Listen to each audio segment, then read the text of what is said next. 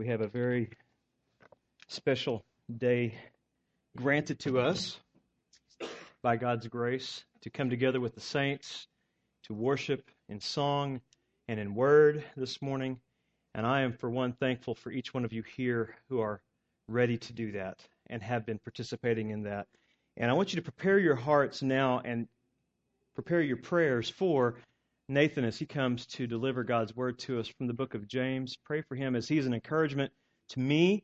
He feeds me once a month very well, and I thank him for that. And I know that he would definitely appreciate your prayers and eagerness this morning as he comes to deliver the word from James. Nate?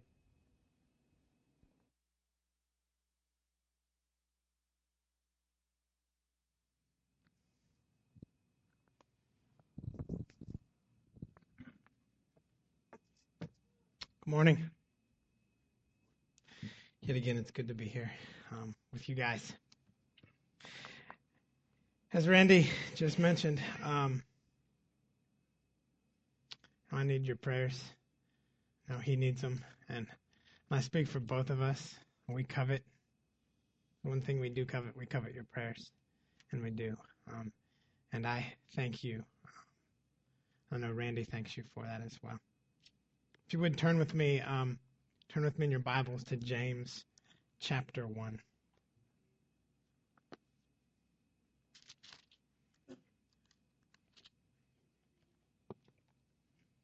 Let's pray. Father God, I thank you for your word.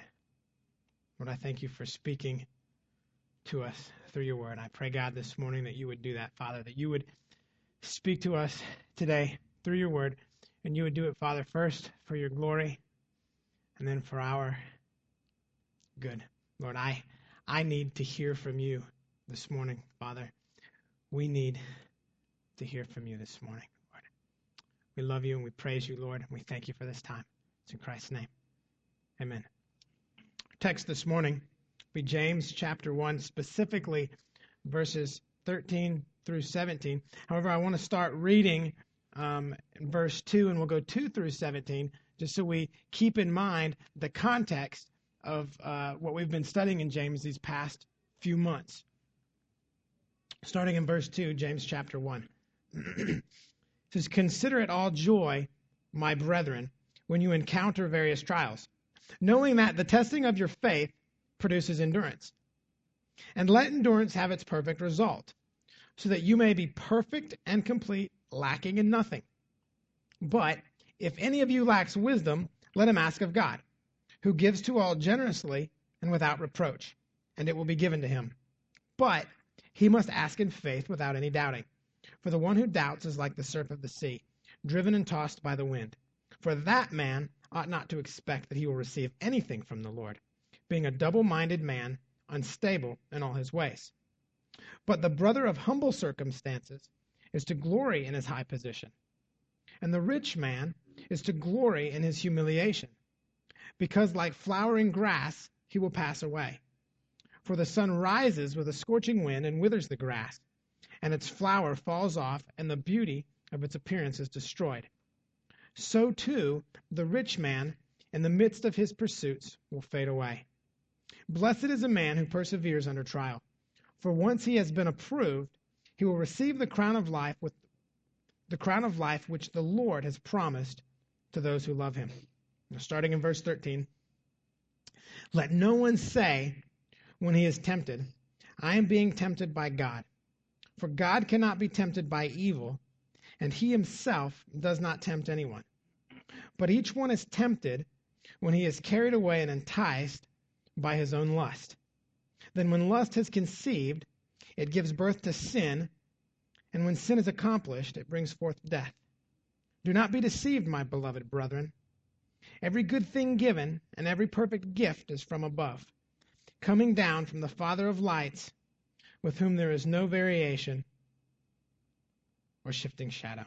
We must be reminded this morning that the context of these verses that we just read is in the context of trials, right? Various trials, and we've considered that over the past, I think, 3 or 4 months as we've been looking at James. And so today's text and what James is going to address today naturally flows out of that context, out of the context of trials, specifically temptation through trials. Now what we consider today concerning temptation, specifically in this context, of course, is dealing directly with trials. However, but it will be, true concerning all temptation or any temptation in the life of believers.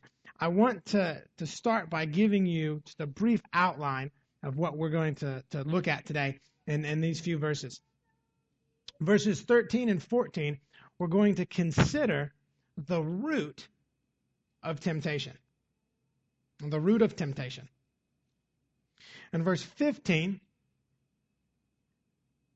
we'll consider the result of temptation. More specifically, the result when we yield as believers, we yield to temptation. Then in verse 17, the rescue from temptation. So, the root of temptation, the result of temptation, and the rescue from temptation.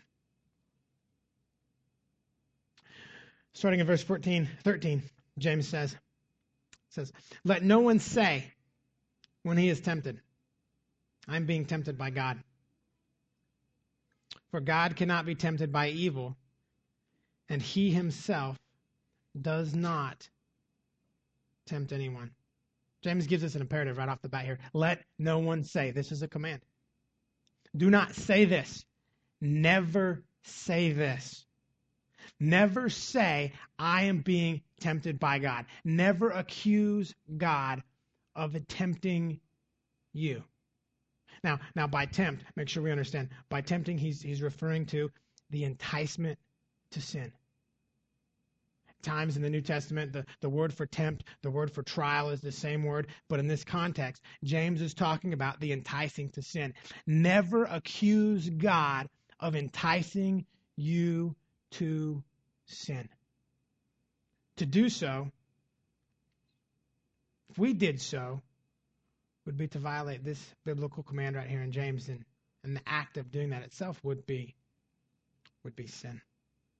Never accuse God of tempting you to sin. He says, because God cannot be tempted by evil. So one of the things that God can't do, and there are things that God can't do, right? There are. One of the things that God can't do is God cannot act contrary to his nature. Can't do it. God can't act contrary to his nature. Turn with me, if you would, to Luke 18. Verse 19, Luke 18:19. Recall the rich young ruler here. In 18:19, right? It says, we'll start in 18. A ruler questioned him, saying, "Good teacher," he's talking to Jesus here, "what shall I do to inherit eternal life?" And Jesus said to him, "Why do you call me good? No one is good except God alone." God is good, and God cannot act in a way that is contrary to his good nature. Isaiah 5:16. I know you know these things, but it's important to be reminded, I think, of God's nature, especially in this context. Isaiah 5:16.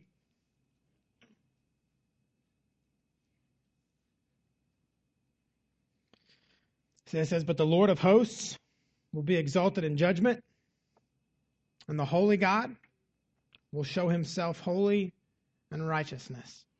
God is holy. God is righteous.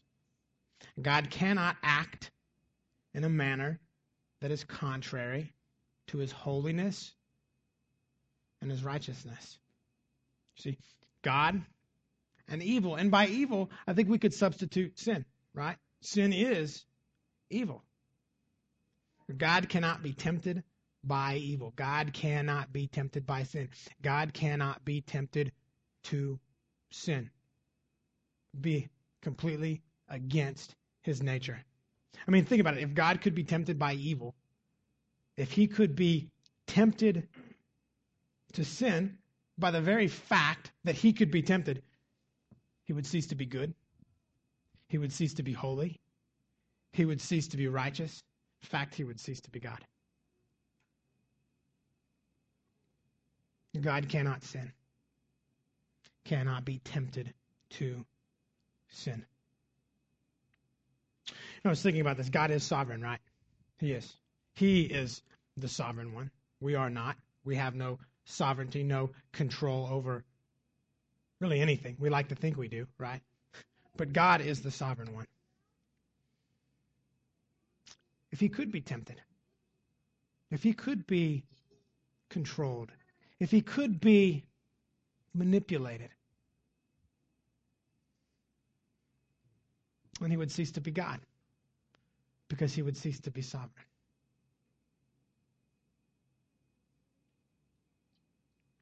It says, for God cannot be tempted by evil, and he himself does not tempt anyone. Period. Now, what James is talking about here, he's referring to not just direct temptation by God.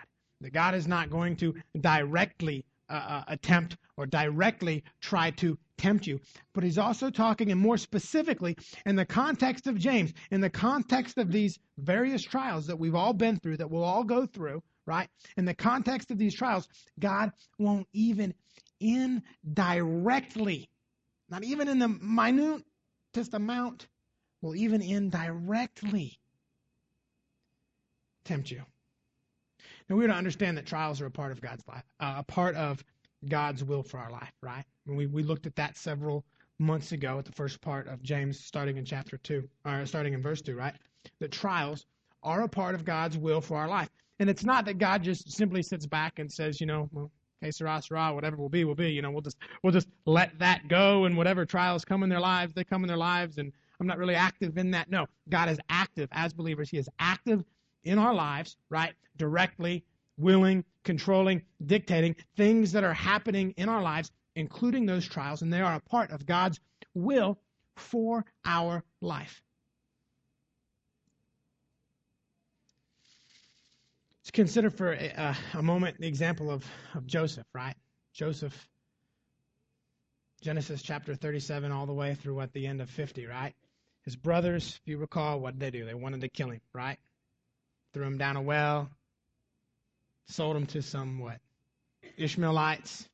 Ishmaelites did what? Took him to Egypt. He winds up serving in Potiphar's house, right? Now he's accused by Potiphar's wife of sexual impropriety, okay? And then they do what to Joseph, right? Bad stuff. Trial keeps coming, right? They take Joseph and then they throw him into jail, right? And then from jail, what happens? Winds up serving Pharaoh. Winds up the second most powerful man in all of Egypt, right? When it's all over, God does what?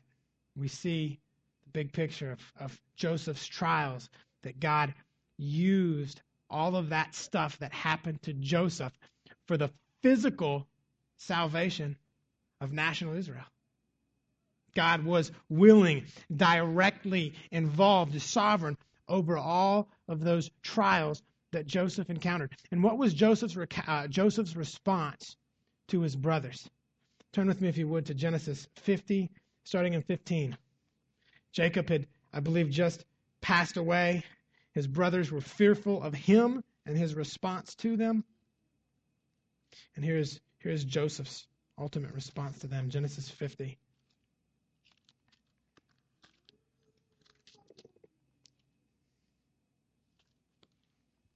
Starting in verse 15. When Joseph's brothers saw that their father was dead, they said, "What if Joseph bears a grudge against us and pays us back in full for all the wrong which we did to him?" So they sent a message to Joseph saying, "Your father charged before he died, saying, 'Thus you shall say to Joseph, please forgive, I beg you, the transgression of your brothers and their sin, for they did you wrong. And now, please forgive the transgression of the servants of the God of your father.' And Joseph wept when they spoke to him." Then his brothers also came and fell down before him and said, Behold, we are your servants. But Joseph said to them, Do not be afraid, for I am in God's place. Do not be afraid, for am I in God's place?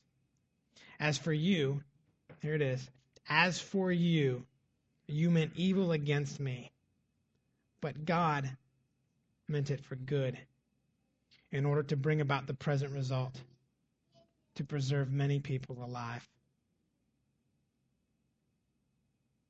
What you meant for evil, what God meant for good. Everything that happened in Joseph's life up to that point, all those trials, jail, spending time at the bottom of a well, right, whatever, was clearly ordained and orchestrated by God. And I'm not saying that the sin that was committed against Joseph, right, we know that God doesn't what? God doesn't will sin. He doesn't ordain. That doesn't make people to sin. But yet, the results of those actions, completely and totally willed, directed, orchestrated under the sovereignty of God. In the New Testament, we can consider Paul. 2 Corinthians 12.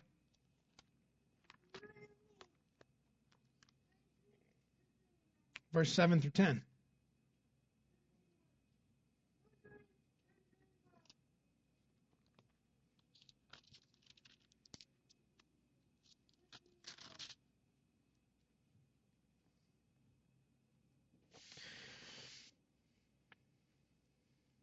Second Corinthians 12, 7 through 10. Because of the surpassing greatness of the revelations, for this reason, to keep me from exalting myself, there was given me a thorn in the flesh. Now, this was given to Paul by God. Okay? There was given to me a thorn in the flesh, a messenger of Satan to torment me, to keep me from exalting myself. Concerning this, I implored the Lord 3 times that it might leave me. And he has said to me, My grace is sufficient for you, for power is perfected in weakness. Most gladly, therefore, I will rather boast about my weaknesses, so that the power of Christ may dwell in me. Therefore, I am well content with weakness, with insults, with distresses, with persecutions, with difficulties, for Christ's sake. For when I am weak, then I am strong. Paul's thorn, we don't know exactly what it was, right? But what we do know is that it was given, right, a trial, something given by God to Paul for what? For 1, God's glory, and 2, for Paul's good. Okay? So trials, right, given to us by God, tests our faith, given to us by God for his glory and for our good. But in those trials, God never directly or indirectly tempts us. Though he allows us to be tempted, and we understand that. And his allowance of that and the temptations that we go through are under his sovereignty. He never tempts us. But here's the faulty thinking in all of this, and this is why James addresses it. Here's the thinking. So God gave me a trial. Maybe this trial I'm going through right now is clearly from God. For his good, right? I mean, for his glory, for my good. Yet, as a result of this trial, maybe I've been tempted to sin. Maybe I've been tempted to complain, right? To have an attitude that is wrong, that's sinful, unbiblical. And you know what? I gave into that temptation. I did, and I sinned. Maybe I sinned as a result now of that temptation. And so here's my thinking. I mean, not, but this is the problem, and this is what James is addressing. The thinking then can be this: well, God gave the trial, right? The trial resulted in the temptation. I mean, I never would have been tempted if I was never in this trial. And because I was tempted, and because I'm weak in my flesh, I gave into that temptation, and I sinned. So ultimately, in a way, what? God is kind of responsible for that sin. Because we went from trial from God to temptation from trial to sin from temptation. Do you see that thinking there? Does that make sense? And this is what James is putting a stop to. Trial from God, yes. For his glory, for your good, yes. Temptation from trial, not from God. Not even indirectly. Now you might ask, what about Abraham? I do want to throw this out. Depending on your version, okay? Genesis 22:1. We don't have to look there unless you want to. Genesis 22:1. I think the King James says God tempted Abraham. Okay. Yes, no. He did not entice Abraham to sin. So someone might throw out, well, what about the temptation by Abraham? No. God tested Abraham's faith, but God did not tempt, right? Did not entice Abraham to sin. God does not tempt. Cannot tempt. Again, because it would be contrary to his nature. So subpoint number one. Subpoint number one, under the main point, the root of temptation, put this. The root of temptation is not God. The root of temptation is not God.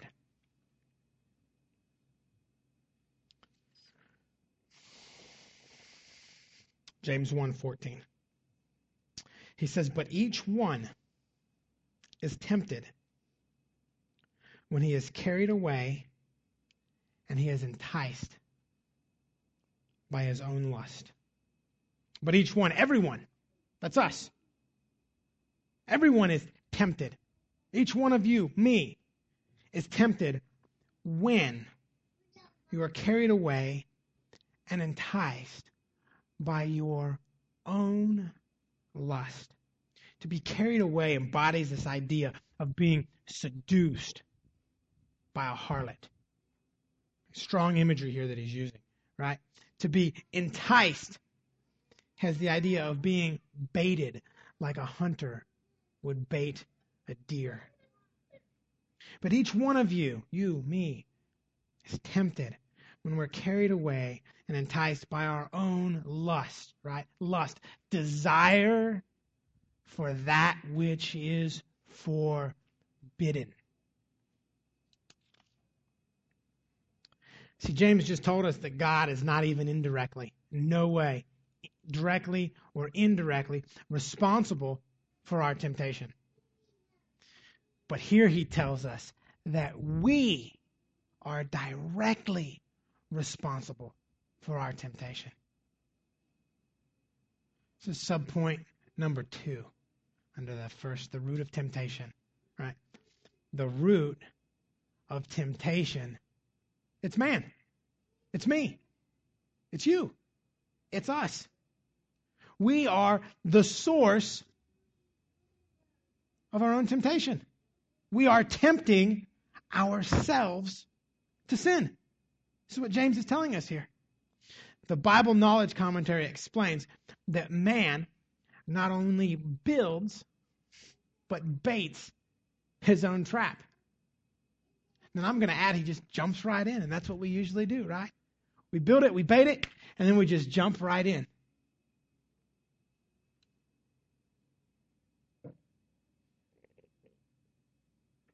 This makes sense, doesn't it? When we consider the nature of man. Right? Turn with me to Jeremiah 17:9. We're going to look at a couple different verses here and just remind ourselves of the nature that we are born with. And even as believers, the nature that we, to a degree, right, we still have. Jeremiah 17:9.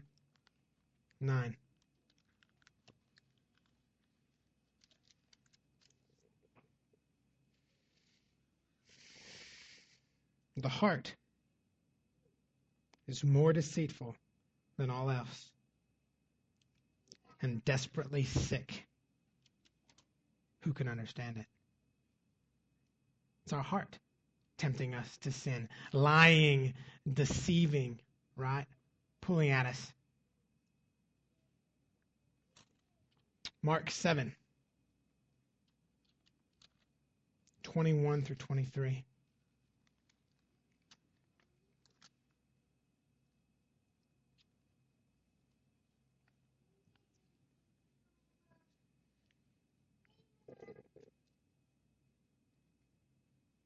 Mark 7:21.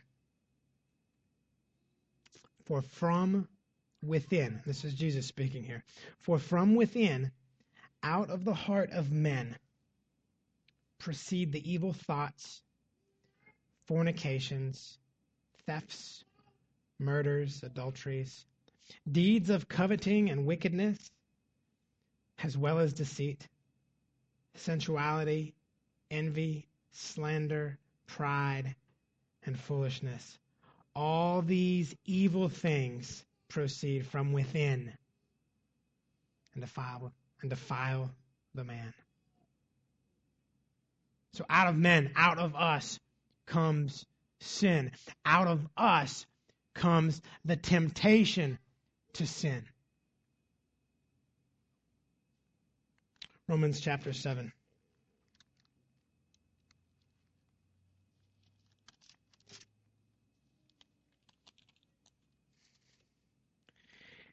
(18 through 25). Every time I read this passage, I think Paul was writing this for me.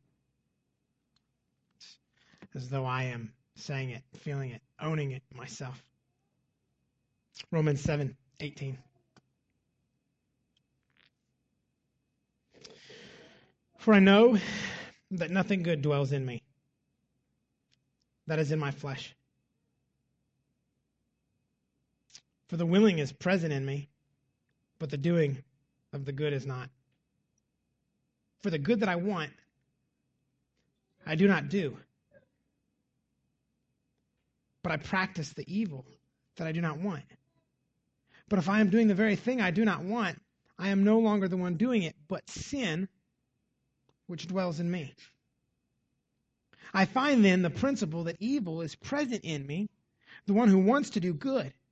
For I joyfully accrue with the law of God in the inner man, but I see a different law in the members of my body, waging war against the law of my mind and making me a prisoner of the law of sin, which is in my members.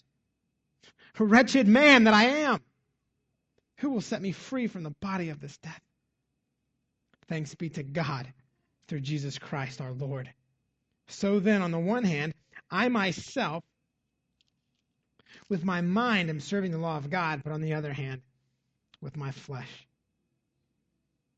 the law of sin. The struggle that Paul talks about, right? This is a struggle. I mean, I think as believers, if you are a believer, right, you can relate. I hope you can relate. I can relate with what Paul was saying there. I think that's me. I think he's talking about my thoughts on this very matter. You see, it's us. You see, even as regenerate, repentant followers of Christ, right? We still have the flesh, don't we? We still have our sin nature. That propensity is still there. But Romans 6:22, right? But what? We are no longer, as believers, slaves to sin, right? But we have been set free from it, and now slaves of Christ. So man, us, me, you, my sin, right? The root of my temptation. I want to make a couple observations. First one is this.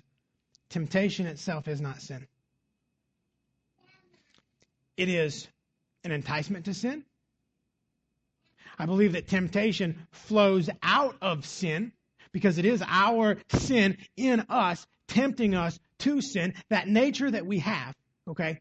But the act of being tempted itself is itself not sin. So the source of sin is man's heart. Since temptation leads to sin, then the source of temptation is man's heart. Second observation I want to make. You don't need Satan or any of his demons to be tempted to sin. In fact, James doesn't even mention it. What does he say? He says it's not God, right? God doesn't tempt. He says it's you. Completely silent on the devil's role in any of this. Because it's not God. He says it's you. But it seems like believers often want to think that their temptation is in some way from Satan. I believe in a way that it's a way to blame shift, right? I'm suffering with all this temptation. Maybe maybe it's addiction to something. Okay, and man, it's Satan, right? He's coming down on me hard, and I'm trying, but if I give into it, at least maybe I can then kind of Satan kind of he just got me on that one, right? That's blame shifting. Okay. Also believe that it's done to maybe puff ourselves up a little bit, maybe think that we're a little bit more spiritual than we are, right? I work with a gentleman who's kind of like that, right? Everything's a demonic attack because I'm so spiritual, you see. Because I'm so spiritual, Satan's coming after me, right? Tempting me. No, you are the source of your temptation. Now, I say that. I'm not discounting demonic spiritual warfare, okay? It is real, okay? But being tempted, and this isn't a 100% positive statement, but for the most part, right? Being tempted is not demonic spiritual warfare, right? Now, if maybe, right, Satan physically, spiritually is in your presence like he was in the garden, right? Or as he was in the wilderness with Christ, okay? Then maybe I would give that one to you and say, yes, Satan was actually there tempting you, okay? But in your mind, when you're driving down the road and you're tempted by something, it's not demonic spiritual warfare, it's you. Heard people talk about those though, right? The demon of depression. Have you heard? I don't know. Maybe it's from our background, but the demon of depression, or that person's struggling with a demon of fear, a demon of addiction, right? Here's the thing. For believers, there are no demons of depression, okay? There are no demons of fear, demons of anxiety, demons of addiction, demons of whatever. We'll just sum that up and say, for believers, there are no demons of sin, right? Because all those things are sin, okay? You see, here's the thing. If you are a believer, you are what? You are indwelt by the Holy Spirit. And if you are indwelt by the Holy Spirit, no other demonic spirit has any ability to control, possess, manipulate your mind, your thoughts, your heart. Okay? So if a person truly has a demon of addiction, that person's not a believer. That person is an unbeliever. Okay?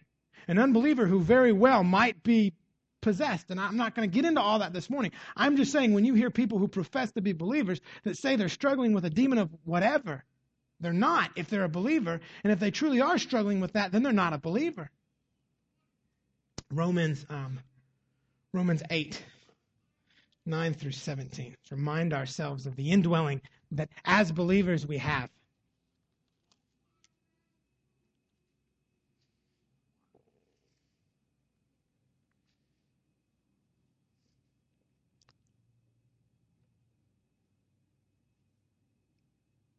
Romans 8, 9. However, you are not in the flesh, but in the Spirit, if indeed the Spirit of God dwells in you. But if anyone does not have the Spirit of Christ, he does not belong to him. If Christ is in you, though the body is dead because of sin, yet the Spirit is alive because of righteousness.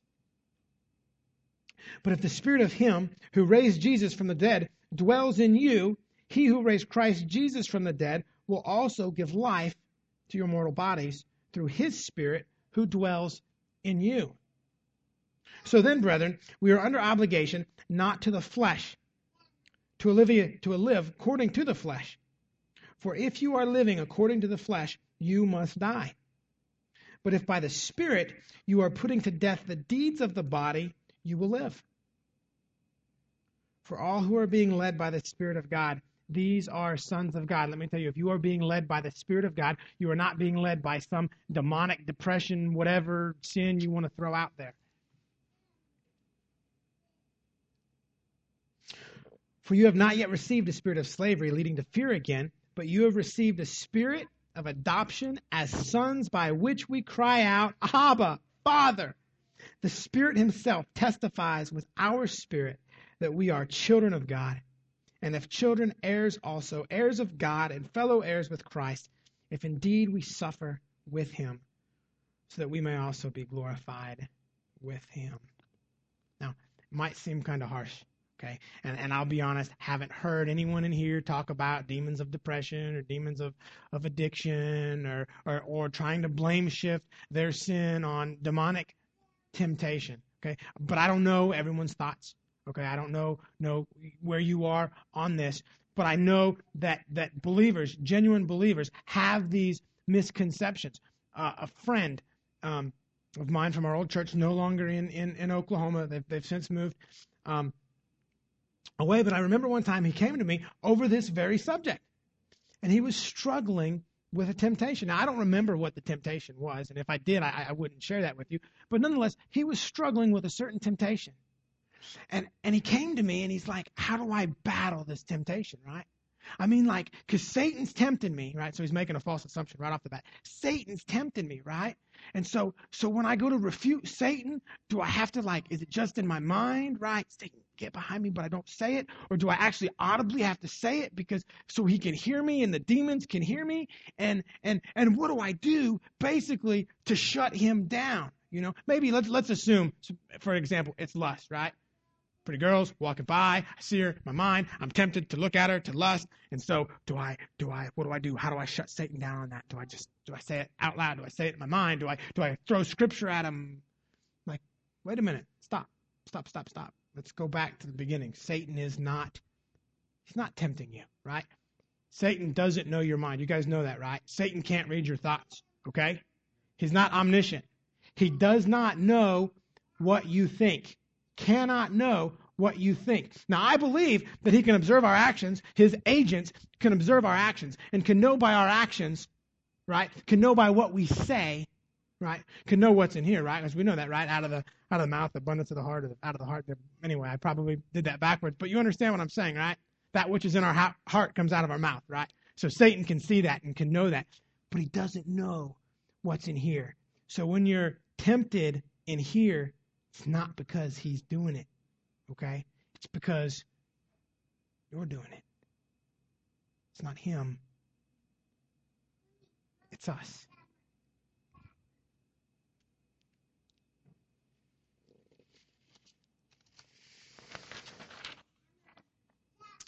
Subpoint number 3, I guess under that first main point, the root of temptation. Okay? The root of temptation, it's not Satan. The root of temptation is not Satan.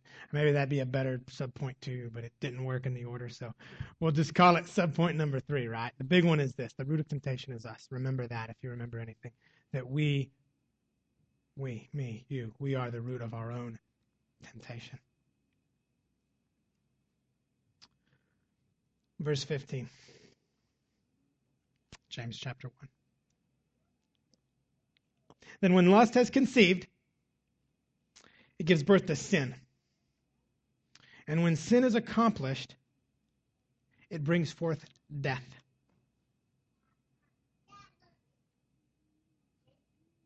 When this desire, right, lust is again the desire for that which is forbidden. When this desire for that which is forbidden is yielded to, right, when you give in to the lusts of your heart, when you succumb to temptation, you what? You sin. It's sin, right? Sin. It's missing the mark of God's standard, his perfect standard. And it's missing it because what? You aimed and you shot and you hit a different target. The fruit of lust, fruit of desire is sin. So this is main point number 2 in this text, verse 15 here. Okay? The result of yielding to temptation is sin. Continues in verse 15. And when sin is accomplished, it brings forth death. So the end result of sin is what? The end result of sin is death. If the fruit of lust is sin, then the fruit of sin is death. Turn to the beginning, Genesis chapter 2.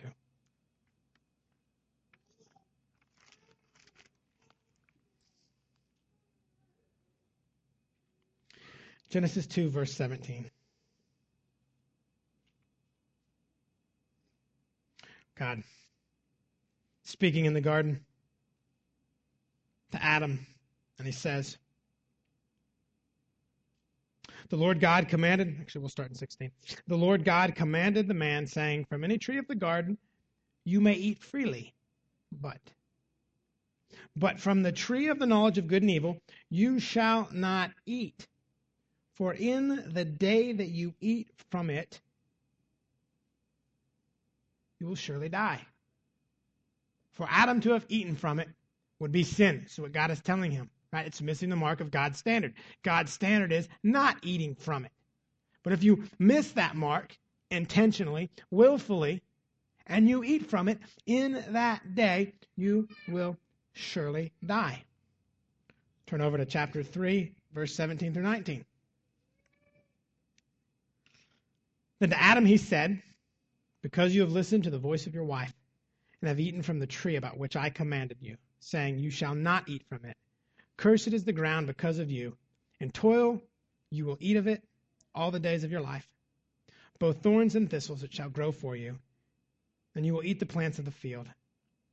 By the sweat of your face you will eat bread, till you return to the ground, because from it you were taken, for you are dust, and to dust you shall return. In the moment that Adam and Eve, right, sinned, in the moment that they sinned, they experienced immediate spiritual death, right? Immediate spiritual death, separated from God. Spiritually dead. Their entire being completely, in that instant, corrupted by sin, incapable now of pleasing God. Also in that instant that they sinned, right, the process of physical death began. So death, spiritual, physical, right, result of sin. Romans 5:12.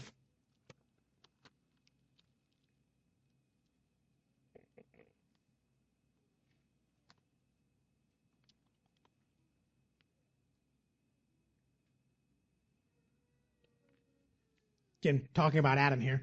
Paul says, therefore, just as through one man sin entered into the world, and death through sin, and we're just supporting what James is talking about here, and death through sin, and so death spread to all men. Why? Because all sinned. One chapter over, Romans 6, 21 through 23.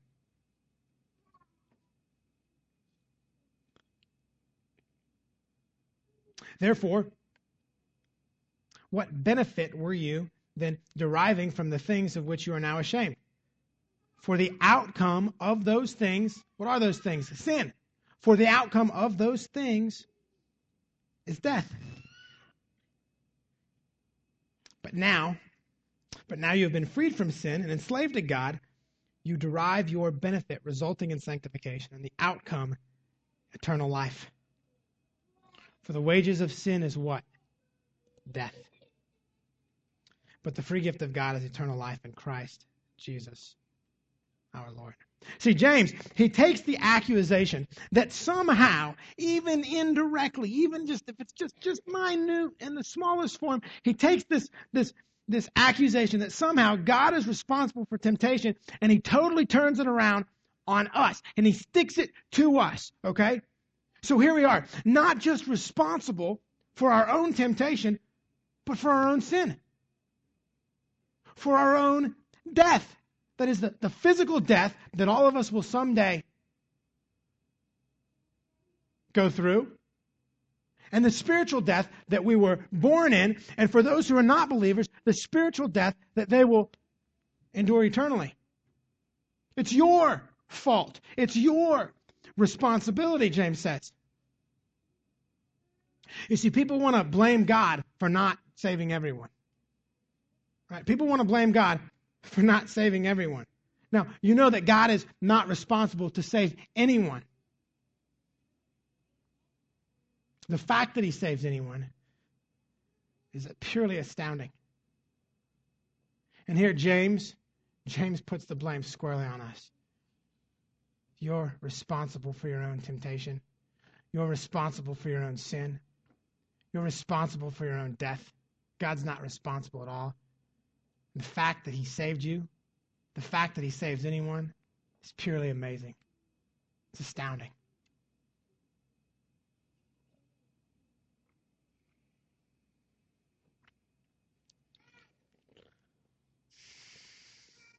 Verse 16.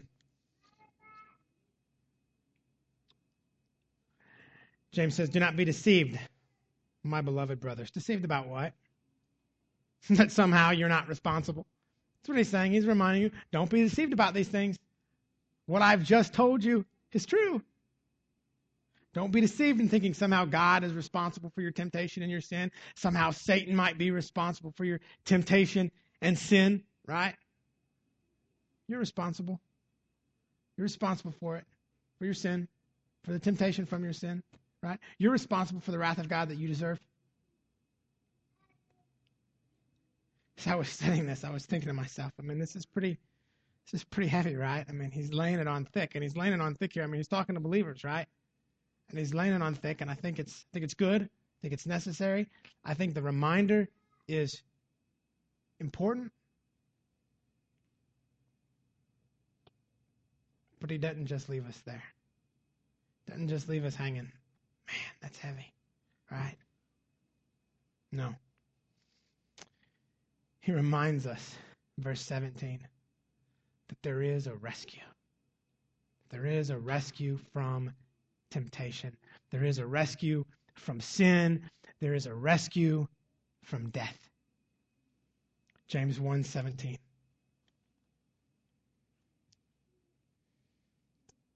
It says, every good thing given and every perfect gift is from above, coming down from the Father of lights, with whom there is no variation or shifting shadow.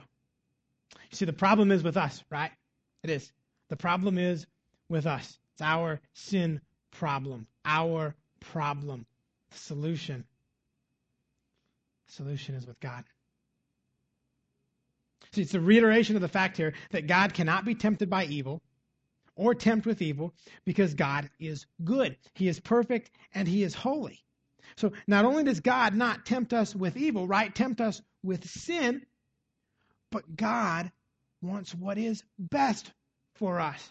And what is best for us? Not sin. That's what he wants. That's what James is reminding us here. Every good thing given and every perfect gift is from above. The most perfect gift as a believer, I can imagine the most valuable thing in my life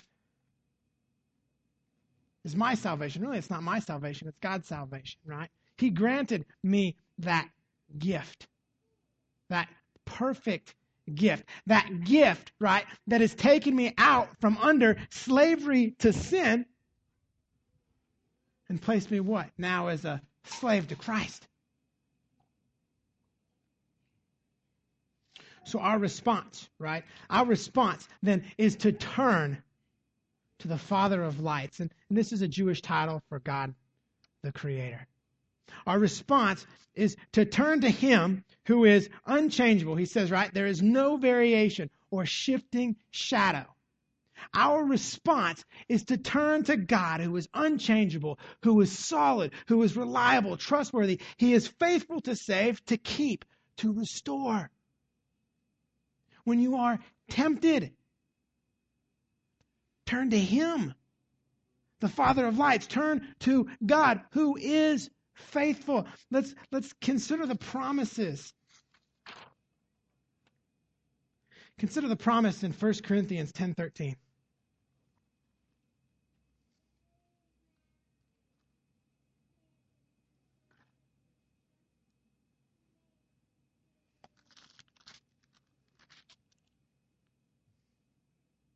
It says, no temptation has overtaken you, but such as is common to man. And God is what? God is faithful, who will not allow you to be tempted beyond what you are able. But with the temptation will provide what? The way of escape. So that you will be able to what? To endure it.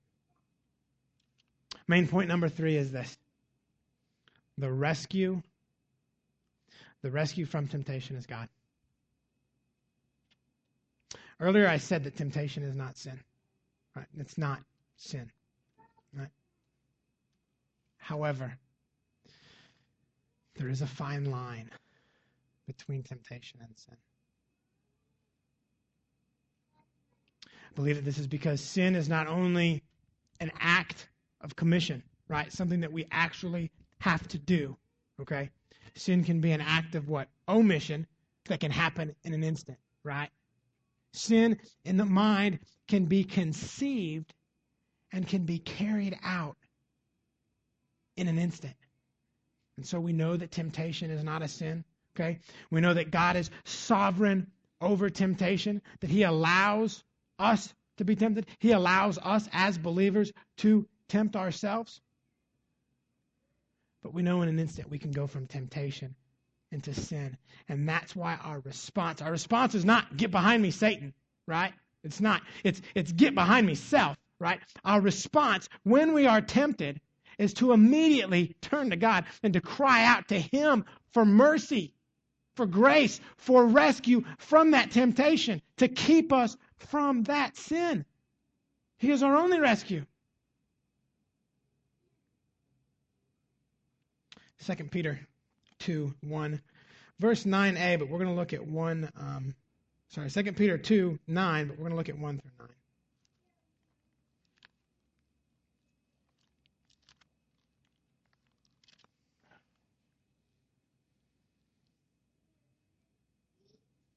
Oops.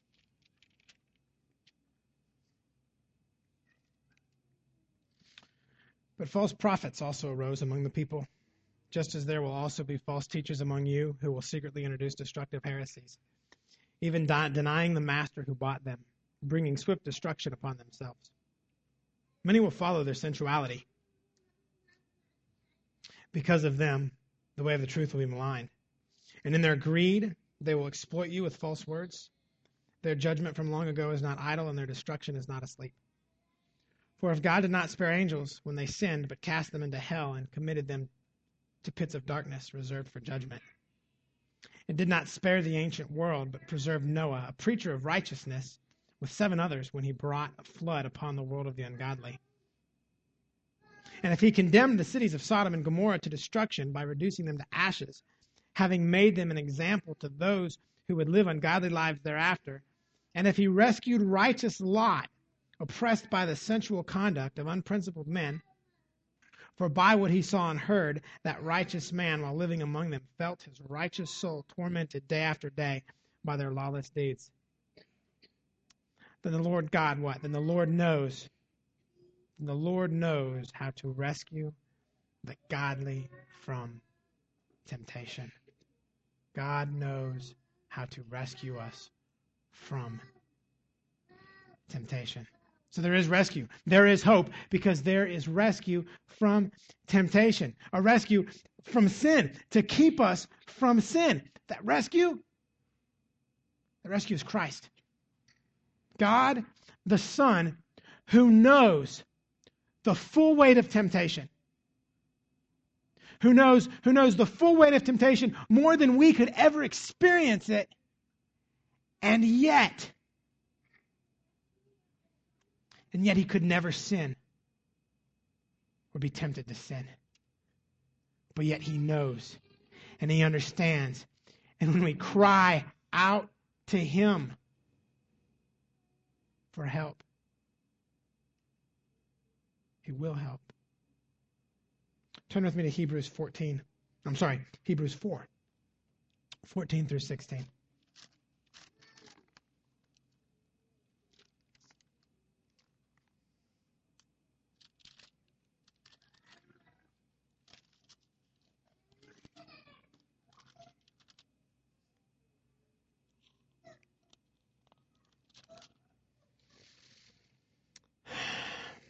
Therefore, since we have a great high priest who has passed through the heavens, Jesus, the Son of God,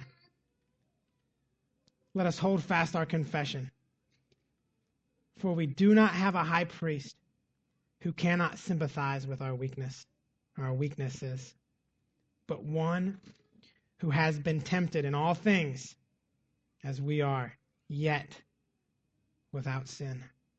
Therefore, let us draw near with confidence to the throne of grace, so that we may receive mercy and find grace to help in what? The time of need. So not only is Christ our only rescue in time of temptation, but He's also our redemption when we fail. We cry out to Him when we need Him. God, keep me from this temptation, keep me from this sin, and do it for your glory and for my good. And He's there, and He's faithful, and He understands, and He'll do it. And when we fail,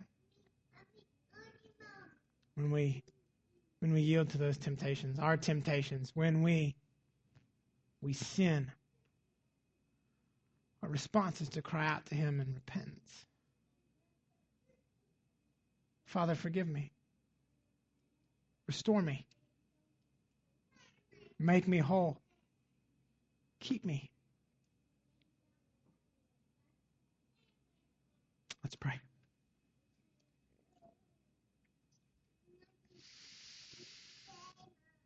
Jesus, you are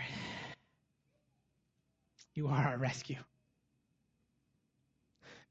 You are our rescue as believers from temptation. Jesus, you are the only rescue, the only hope for humanity, the rescue from sin, the rescue from death.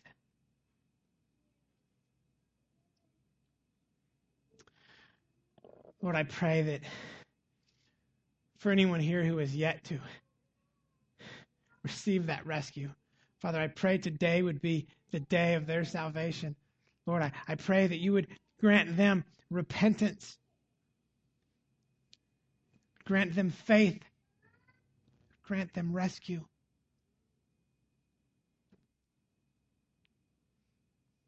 Lord, for those of us who are believers, Father, I pray for rescue. Lord, we will be tempted.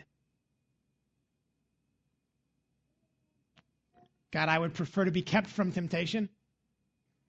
And I know that's not always your will. So, Lord, I pray that when we find ourselves surrounded by temptation, I pray that you would rescue us from those temptations, that you would enable us to endure, to stand firm. You would keep us from sin. And Lord, when we find ourselves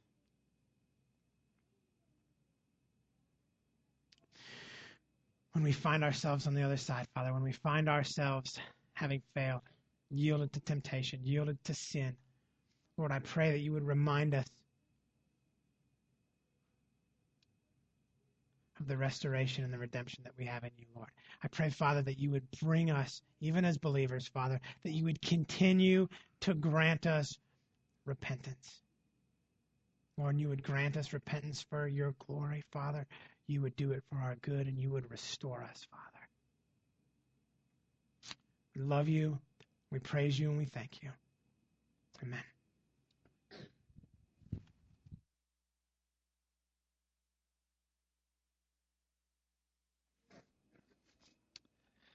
We are celebrating